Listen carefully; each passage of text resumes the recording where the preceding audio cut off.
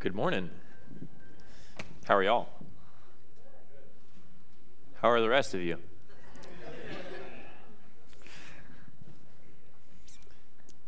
Something to ponder as we get things rolling. What is your favorite food? What is your favorite food? I'm a foodie, so this is on my mind pretty consistently. I have a hard time narrowing it down to one, but it's something for you to consider. While you're considering that, just a friendly reminder that youth group for high school starts back up this evening and junior high this coming Wednesday. I've heard from an entirely objective third-party source that the youth pastor is phenomenal. I've heard tremendous things about him. That's entirely unbiased. In other news, my name's Dylan Meyer. I'm the youth pastor here at Westview Community Church. And my favorite foods consist of these, give or take, like a lot. Mint chocolate chip ice cream. Always a classic. Always a classic. It's so minty and refreshing. It's fantastic. You can eat it and eat it and eat it, and you can just keep eating. It's terrible, and it's great. My wife's meatloaf is very near the top of the list. It's phenomenal. It's fantastic. I would offer to share with you, but I won't. Anything barbecue. Pretty much anything barbecue, especially, thank Jesus we live in Kansas. Kansas has some pretty decent barbecue. I love anything barbecue. I also love, especially in the fall season, apple crisp made in a cast iron skillet with homemade vanilla ice cream. It's very specific for a very good reason. Very good reason. Those are some of my favorite foods and some of my favorite problems. Because this is how I approach my favorite foods. It's never in a balanced scenario. If I buy mint chocolate chip ice cream in an effort to do less dishes, I just don't grab a bowl, okay? It's a good idea. I advise you to try it sometime. But here's the issue, is just like that and a lot of other foods that I like, I can never have enough. I always want more of that particular thing. When I don't have ice cream in the house, it's because I ate it all. And what am I thinking about? How I want more ice cream in the house. Here's the problem. I always want more until I've had too much. You see, because somewhere near the bottom of that tub of ice cream, normally a half gallon, I start to feel the urge to vomit because I've had too much. You see, and I think that's how we approach lots of our favorite things, is you can never have enough until you've had too much. And I think when money is our favorite thing, we have a similar issue. That same imbalance of when money is our favorite thing, we pursue it because we can never have enough. But then we've reached a place where having it or not having it is so much that it makes us sick. We have to find a balance. And I think culture does a poor job of teaching us how to do that. Because the way that we see society view money is that if you don't have enough, that's a bad thing. If you have too much, you're also viewed as a bad thing. There's really a really tough time finding that happy medium in this pursuit of money. And I think, like fame, money can be a dangerous thing. Money can be a dangerous thing. And here's thoughts from Dylan. Not that you asked for them. You're welcome. I think that money, just like fame, is an amplifier. I think it's an amplifier. And by that, I mean that it doesn't change you. It simply makes you more of who you are. It amplifies whatever is on the inside. And that's the best, worst thing. Because when there's good on the inside, money amplifies the good. When there's ugly on the inside, money amplifies the bad. But you didn't come here to ask what I thought. What do I know? I'm 24. We want to know what God thinks about this. We want to know how God designed for us to steward and balance this relationship with finances and to balance the difference between the blessing and the danger. You see, because God did design this as a part of our lives. This works into the life that we need. And in order to balance the danger and the blessing of this, we need to understand that money is a tool. Money is a tool that God intended for us to use generously. And just like any good tool, it can be dangerous or it can be a blessing. I have all kinds of tools in my garage that, if used appropriately, do amazing things. Amazing things. I have very specific tools. I have wide variety tools, but all of them can do very good things, but they can also be dangerous. A hammer can build a house or break your thumb. Just kind of depends on how well you aim.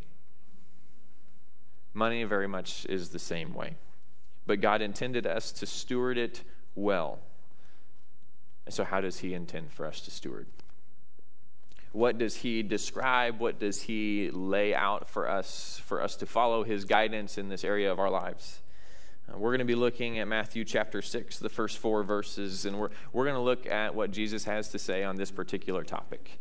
But I want you to understand that Jesus specifically is correcting the heart in this matter, the heart of how we approach this topic. He says this in Matthew chapter 6. Beware of practicing your righteousness before other people in order to be seen by them. For then you will have no reward from your Father who is in heaven. Thus, when you give to the needy, sound no trumpet before you, as the hypocrites do in the synagogues and in the streets, that they may be praised by others. Truly I say to you, they have received their reward. But when you give to the needy, do not let your left hand know what your right hand is doing, so that your giving may be in secret, and your Father who sees in secret will reward you. I think this paints a few things very clearly. One, God designed for us to be generous with the blessings he's given us. When we look at this passage, it's not a if we give, it's a when we give. I think that's very clear. Another thing is that our practice in that is designed to be in a certain way. God designed us to do this practice well, how he asked us to do it. And there's a few things that I think he corrects in our hearts in this passage about how we are to be generous. Generous is the design, but there's a specific way. How do we practice that generosity? And here's a few things that jumped out to me. I think God designed us to give generously, sacrificially, secretly, and strategically.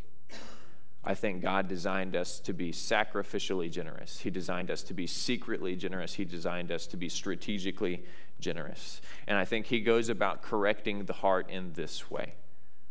When he asks us to be sacrificial, he's explaining to us that it's not about us. It's not about us. He's correcting the heart of how we give. And he says, beware of practicing your righteousness before other people in order to be seen by them. Thus, when you give to the needy, sound no trumpet before you, as the hypocrites do in the synagogues and the streets. I love that he says that. I love that he points out that the hypocrites are everywhere. I think that is an amazing job of leveling the playing field. The synagogues, the temples, the church folk, the streets, it's a level playing field. But he points out that it's not to be praised.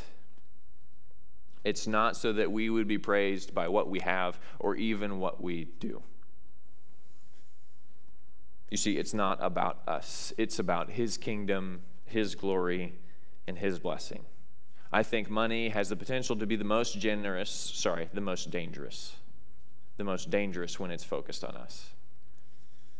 And I think it has the opportunity for the most blessing when it's focused on him.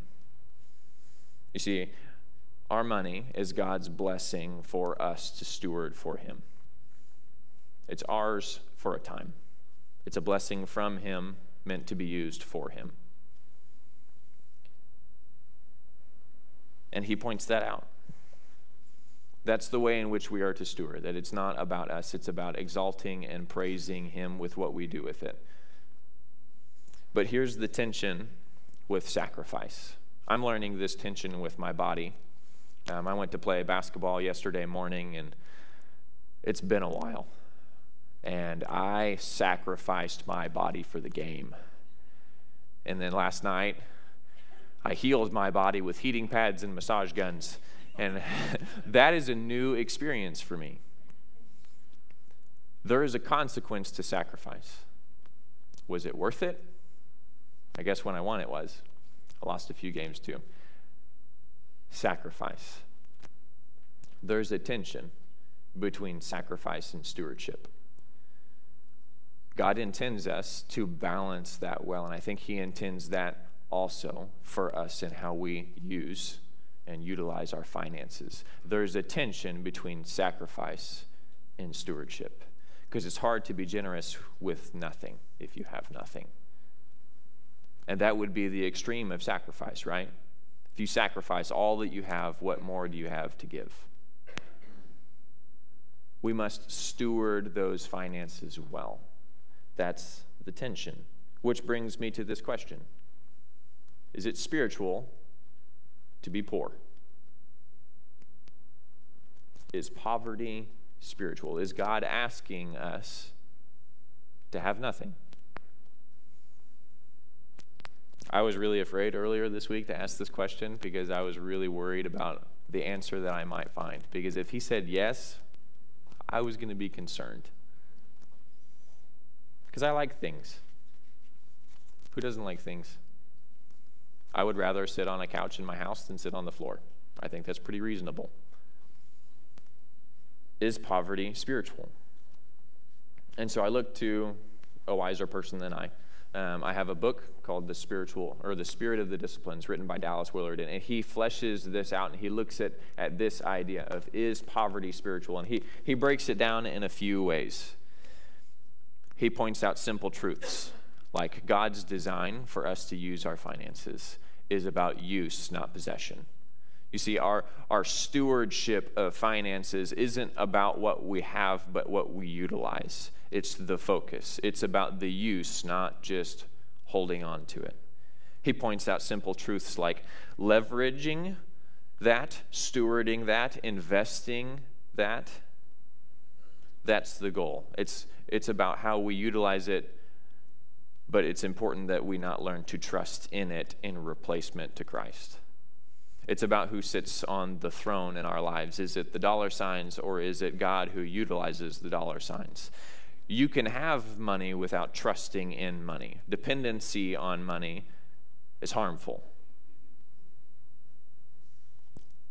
because God intends us to possess so that we can invest. That's the goal of how we utilize our gifts for the kingdom, is we have to have it first so that we can give it away. But it's important that we understand who we trust and who we serve. If we are serving the dollar, it's not useful for the kingdom, and it's not really useful for us. But if we're serving Christ with the dollar, that's an entirely different thing.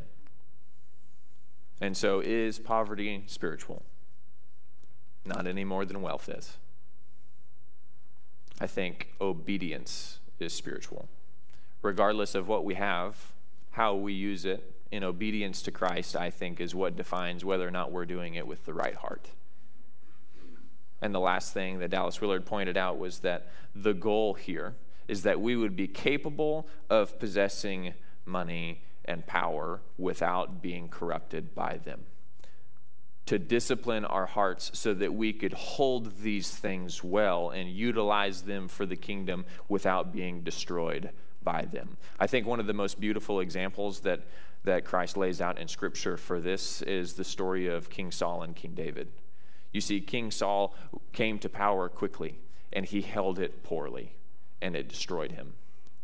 King David was anointed king young, but then was forged in the flames, and his heart and his practice of his faith in his life was corrected and formed slowly through being a shepherd, through being a warrior, through dealing with all of Saul's mess, to where when he came to be king, he was able to hold that power and to use it for Christ without being destroyed by it.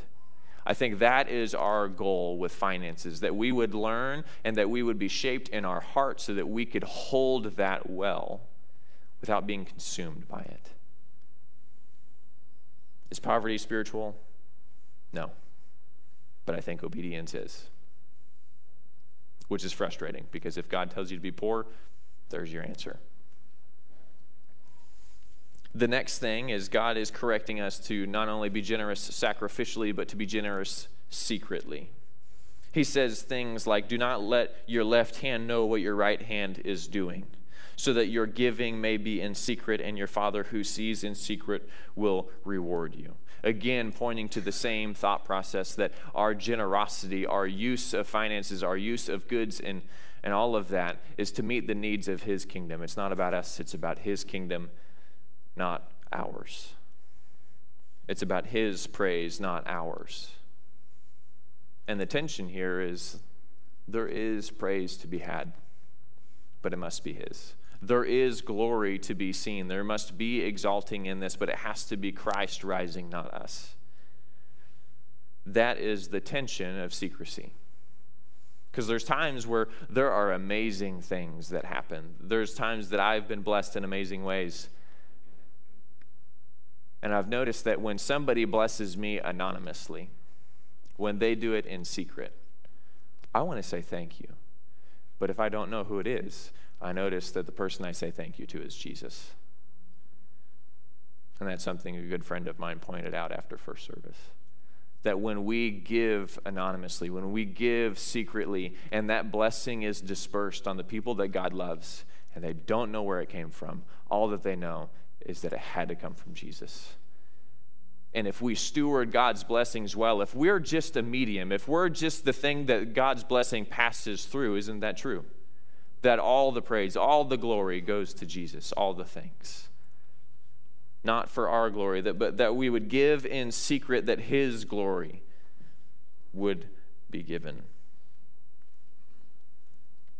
But there's this thing about secret that I think is difficult sometimes. This thing about understanding what secrecy is. You see, I looked at this word earlier this week. God says that we would give in secret, and here's the thing about secret. Secret is private. Secret is hidden, and those things scare us. Because some of us hold things in our secret place that is not good, and we should not be generous with. But that thing about secret is also inward. It is also inmost. It is the thing that is very near and dear to the very center of who we are. And so when we give generously in secret, God sees us there. When we do awful things in secret, God sees us there.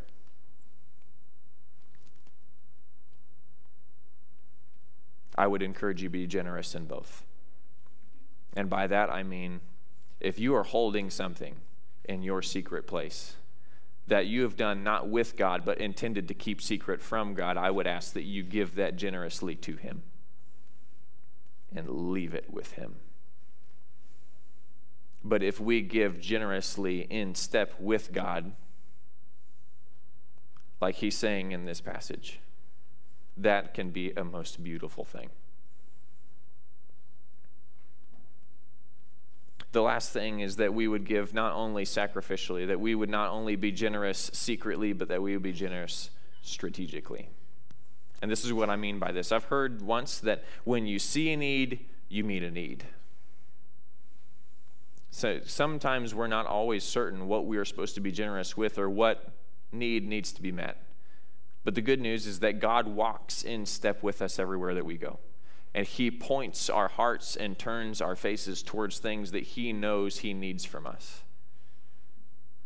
And so I guess what I'm saying is strategically our prayer needs to be, God, give me your eyes so that I can see what you see.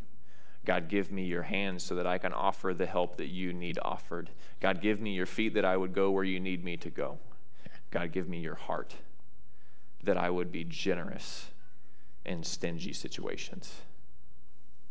Give strategically, that we would see and meet that need. I think it is overwhelmingly sometimes the problem of the Christian life that we spend so much time trying to build the spiritual kingdom that we cruise right past all else that God has in place. And by that I mean I think sometimes we're doing a fantastic job of generously giving God's Spirit. But we miss things like physical needs. We miss things like financial needs. We miss things like mental needs. We miss things like emotional needs. We miss things. And all of those things Satan uses to distract and deceive and to point people toward that one thing. And so we're throwing Jesus in their face and they can't see it because all they can see is, I haven't eaten in 7 days. All they can see is, I've been abused for a month and a half now. All they can see is the need that is still unmet. And so if we can offer Jesus into space to meet that need, that's when he has the freedom to move within his spiritual kingdom, to bless them spiritually. We need to meet needs strategically. See a need, meet that need. And that's what happens when we follow Christ's example that he lived. That's the most amazing thing, is that in all of this is something that Christ not only said but did. He didn't just talk the talk, he walked the walk. You see, God wants us to be generous in heart and to utilize money as a tool to bless those he loves. And so we must be generous as Christ was generous. And he wrestles through all of these tensions with us. Because when he was overspent in his ministry, he would retreat to be ministered to by the Father. There was times in his ministry when he was meeting needs and was overspent and tired and exhausted, just as we are tired and exhausted. And in that space, he would retreat and he would go and he would pray and he would be with his Father in heaven and he would be ministered to. Because here's the ugly truth of human life, is we can meet needs, but we always have needs as well. And so we have to balance that tension, and Christ showed us how to do that. He showed us that we can retreat to the presence of God and our needs will be met. He showed us that we can retreat to communities of generosity and they will help lift us up and meet our needs. We must be generous as Christ was generous, and we must steward that generosity as Christ did. And this must be very near to our hearts. And that's the exciting part. Because I think that it is.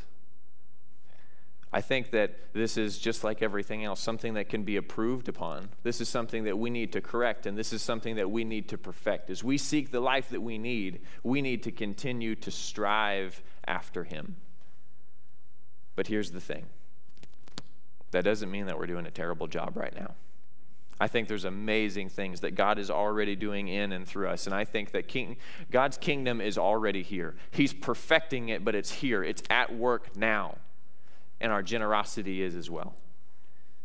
See, because generosity is a core value of Westview Community Church. And Westview Community Church is a part of something much bigger. See, because we who love Christ, yes, we attend Westview, but we are building a kingdom that is much bigger than ourselves. And I think we're doing it pretty decent here. Because this is our core value, that we would walk the talk. Sounds like what Jesus did. We believe in a lifestyle of sacrificial generosity. We are eager to worship God by giving our time, money, abilities, and our experience to support those around us in need, physically, emotionally, and spiritually. You see, our core value is based on a core value of Christ.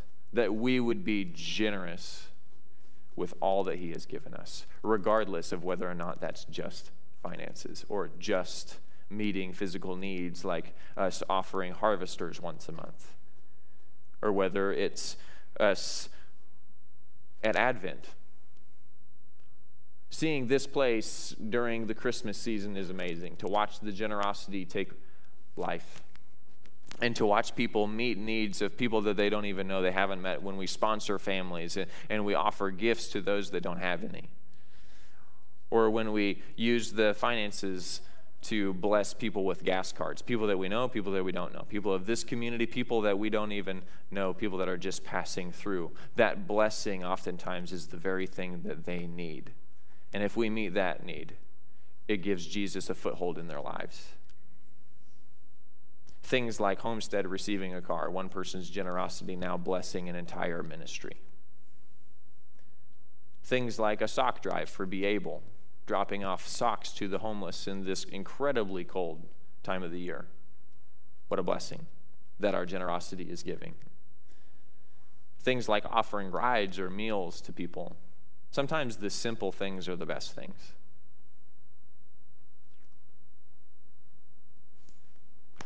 7 weeks ago, my wife and I had a baby, and God has not been generous in giving us sleep, but something that has been a blessing, and that is we have been blessed with a few meals here and there. A particular famous brand of chili comes to mind, but God has blessed us in that, because in that space, when Olivia and I are like sleep deprived for day 27 in a row, we didn't have to cook that night. And that was a very simple generosity. That was a very simple gift that was stewarded perfectly. What a blessing that is. The way that we bless people generously with relationships in His, helping international students, building bridges and helping people. Sometimes all they need is a friend. That generosity, and so much more. So much more. And sometimes God meets needs that we didn't even know we had. A couple years ago, Olivia and I were going through a very difficult financial time. My wife is a full-time student, now a full-time student, a full-time mom. But at that time, she was working maybe at a rec center part-time, but we're a one-income house, and we were paycheck to paycheck. And a young man from Westview deployed to Poland, and because God laid it on his heart, he left us a financial gift. He didn't explain why, just merely that God laid it on his heart and he wanted to be obedient to that. What he didn't know was that was the thing that got us through the bills for the month. And that generosity was a tremendous blessing. To take that home to my wife and for us to rejoice and pray and say that we're too proud to ask, but God gave anyway. What a blessing. You see, because it's not about the act of giving money. It's about the act of building a kingdom and watching the joy fill our hearts as it happens. You see, God has so much for us that we would be fueled for the heart and the mission of His kingdom. That we would be focused not on giving dollars or throwing pennies, but that we would be building His kingdom and caring for His people and loving His beloved. That's what it's all about, because Christ is the true treasure. And when we share that, understanding that we have a wealth that is untouchable. And that is the gift to be generous with. Isn't that what we should be most generous with? Yes, we should be generous with our money. Yes, we should be generous with our time, energy, effort. But shouldn't we be generous with Christ? Generous with His love, generous with His story, generous with His reconciliation, His forgiveness, His design for life. That people would see what we have and to know that something is different. Wouldn't it be amazing if Christ was burning a hole in our heart pocket? See, because our generosity makes the kingdom of God tangible. Our generosity with all that we have and all that we've been blessed with makes Christ something that can be seen, touched, heard, felt, experienced. When we steward that well, and we are generous as Christ asks us to be, the life we need is never out of reach, because the kingdom of God is at hand. And so as we move into a space of offering, I want you to consider a few things. Also understanding that this is so awkward after a sermon on generosity to move into a space of offering. We'll just address the elephant in the room. If God is asking you for money, I would say that you give generously. If He's asking for your heart, I would say that you give generously. If He's asking for your past, give generously.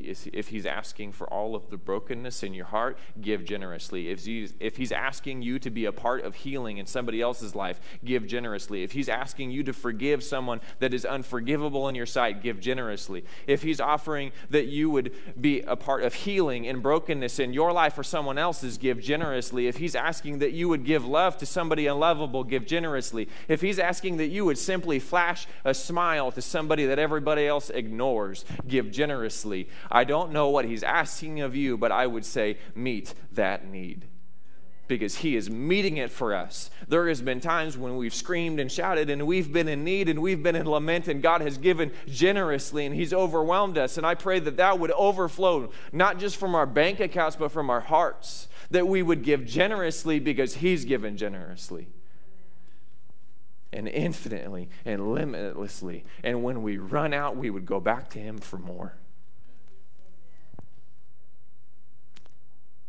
whatever he's laid on your heart. If you have a need that you need him to meet, ask and he will give generously. If there's a need that he's laid on your heart, give generously and ask him to walk with you in that space.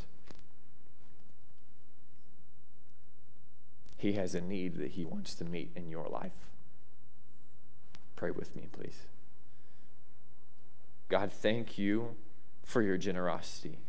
Thank you for your love. Thank you for your grace, your forgiveness, that you shower us in these things. God, I pray that they would overflow in us, that you would pour out, that your generosity would flow right through us, that we would just be a vessel, that we would be a clay pot holding your treasure.